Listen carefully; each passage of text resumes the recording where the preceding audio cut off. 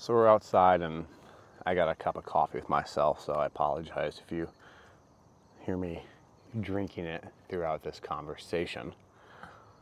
But I was thinking about what am I doing outside? It's a good question, I guess. It's the morning and I try and get outside to eat my breakfast.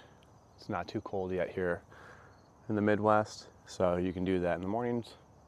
It's nice in the summer, it's actually pretty warm, but I try and get outside for 30 minutes a day.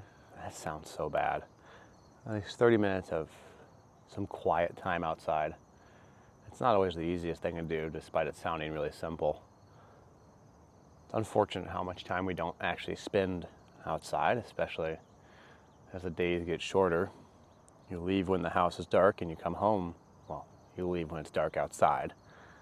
You come home and it's dark outside, and we live in this wonderful world where it's full of life and color and just kind of generally beautiful, and we just go home and stare at a screen and engage the world through social media, where it's kind of procured and given to us in a way that makes it quick and engaging to digest, but not horribly fulfilling. But I won't go down that path today. There's some thoughts about that. It does me a lot of good to sit out here. I think it helps a lot of people get perspective. I think perspective's a really important thing to have, because when you're online on social media, it's really hard to have perspective. You only see things really that are engaging, other people have engaged with, people like, and we all want likes and people to like our stuff. That's kind of one of the most basic human drivers is, I don't even call it money, but appreciation, self-value, worth, whatever you want to call it. And we don't take our own self-value very well. Telling yourself that you're really good at something is kind of narcissistic almost. So it's nice to have others tell you that. And so when you go online and social media, it's a way for you to feel like maybe you're doing something right, or more times than not, probably feel like you're doing something not as good as someone else. Kind of preys on our envy for people to gratify us. And gratify, is that the right word? To give us gratitude, whatever, to recognize our accomplishments. And social media is kind of that realm, which unfortunately we operate in. The quasi-social media that we live in, the social media where you see other people's stuff, but you don't actually engage with that person, you don't talk to that person. It's this very soft connection of, I see your stuff, I see you post, but I actually don't talk to you, which is kind of too bad. I think talking to people's conversation at length is good. I try to call friends and family and have conversations about, complex topics, and there's something that we seem to really miss nowadays. We don't have those long-form conversations, which is why we gravitate towards others who have those conversations on podcasts and so on. But I guess I'm here to talk about some training stuff, so I guess we'll talk about that too. Ironically, it's about social media, because you go on social media and maybe these two topics aren't actually that far different. You go on there and you see people. This is just what bothers me. We'll just go straight to it, I guess, instead of working a roundabout way. And then people say you just need squats to jump high. And you only need to squat and get stronger. And jump in your training, and you'll just be this great athlete. And it's this hyper simplistic view, which I can't imagine that person actually believes, but it's a narrative that someone else without that detailed knowledge can carry. Is it Richard Feynman? He's a physics professor, researcher, and he has a great interview where someone asked him about magnets and what do you feel when you feel the repulsion of attraction of magnets. And he goes on to explain there's levels of understanding. Right? If I were to explain at the most quantum level to you, what feel is, you can never actually understand it. And so it's like a Peter principle of learning. So the Peter principle is basically the idea that in job and work, you get promoted to the point of incompetency. And it's almost like in terms of learning, there's a threshold of casual learning versus investigative learning. And someone who's investigated it a lot detailed and nuanced. To just give overly simplistic advice, I guess, is fine at times, but to be dogmatic about it, that is the correct way, is maybe where I hold my issue. Because at the end of the day, it's far more nuanced, and I guess you can say, electromagnetism is the field of attraction and repulsion, and you can leave it at that, but you could also say, there's more nuances to that process. And so if someone's saying you got to get stronger to squat and to jump high, it's easy for others to fall in line with that, and they can all feel fulfilled. We're doing something correct, we're doing something right.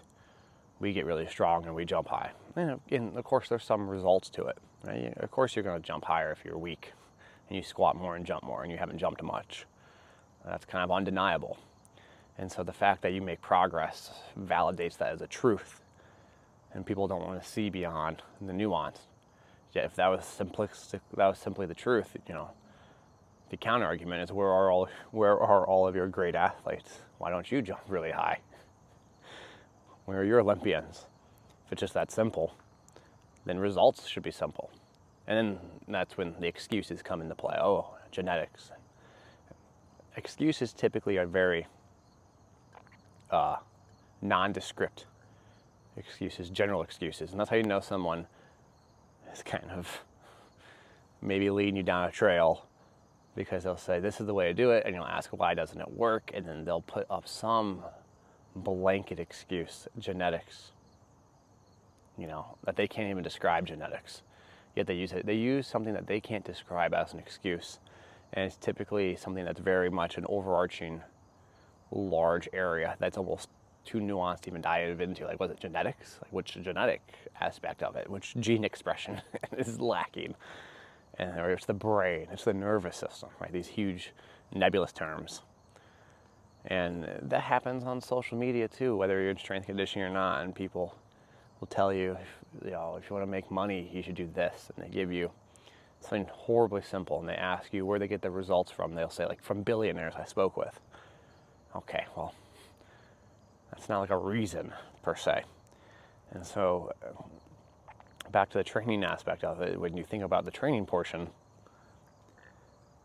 the fact if you admit you don't know something is kind of humbling. It's kind of frustrating. It means you lack knowledge. I mean, we don't really do that very well, because if we have knowledge, then people can give us, no one's going to be like, oh, congratulations, you have less knowledge. You did a good job, you don't know much. Especially on social media. If I make posts about things I don't know this. No one's going to engage with it. I'm not going to feel fulfilled. I'm not going to feel like anyone likes my stuff. And so a lot of people just post stuff so they can feel fulfilled. And there's like 3 realms of posting. There's like the complaints. I'll post something to complain about someone else. I'll post something, then number 2 would be like, I post something to brag, maybe is the right word, or use myself as self-evidence. I have done this, I have done that, therefore you should. And typically you're like posting because you have knowledge or information or a resource that someone else would like to acquire, but you use yourself as evidence for that. Like, look at my fancy cars, look how wealthy I am. And the other one is just kind of the sheer information. Someone like a Brad Schoenfeld, who's a researcher, will post something just like a research paper. Those are kind of the 3 realms of posting. And then in consumption, we typically consume, if I speak for myself, I've spoken to a lot of guys about this as well. It seems like guys are typically like, you watch someone else to hate on them. We're not very communally supportive. And so you're like, oh, this is stupid. As I sit here and kind of complain about stuff myself, versus my wife, when she looks at stuff, it seems to be way more supportive, because she finds people who are going through similar things as her and uses them as advice, which is interesting. I think, I spoke with a lot of guys. We typically like to hate on each other, which is maybe why we get that polarization on the other end, where we make these things really simple, and you can consume them and then repeat them. And so we all kind of feel like a club of people who believe a certain way, because we don't really know what's right or wrong. But if we feel a certain way and we have reinforcement beyond self, then we can feel justified in what we do. And that just trickles out into the whole training process too. You see people copycatting stuff. You see people who want to impress another mentor to get a job because they're driven by people, a logo, or people will tell them how great they are, and they tell them how great they are because they got a logo on their chest for a certain school, so they're going to train people a certain way. When they train people a certain way, they get a certain job, or they feel validated, and it's safer that way. And ultimately, you kind of play the game of life that way in your process, but it's not like you yourself are actually solving problems. The problem you're solving is this lack of fulfillment, or is people respecting you, and it's not like you yourself are out there truly investigating the problem and finding and poking holes and unknowns. It's interesting to listen to physicists. To mention Richard Feynman at the beginning about how many unknowns there are, how many holes there are in problems, how many incompletenesses there are. If you talk to a strength coach or a personal trainer, this idea of training is so complete they know all the answers. It's almost like we're selling someone a bit than we are actually selling them a process. So it's frustrating and it's tough, but it's the nature of the beast. I think a lot of people think it's someone with ill intent making these posts, or they are narcissistic, whatever. But I think it's a macro expression of the whole.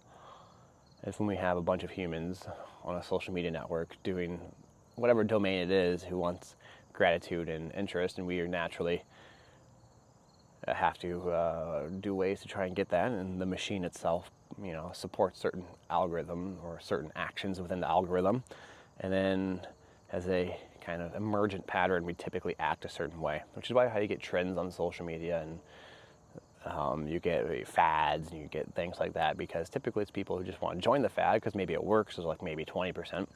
Other 80% want to join the fad because they can talk to other people about that fad, and it kind of makes a community. Because at times we lack a community and we don't have the ability to have those long-form conversations like I talked about at the beginning. So I guess I'll leave it there for now. Let's get my morning rant. So hope that makes sense. I appreciate you guys as always. Take care. I hope you enjoy.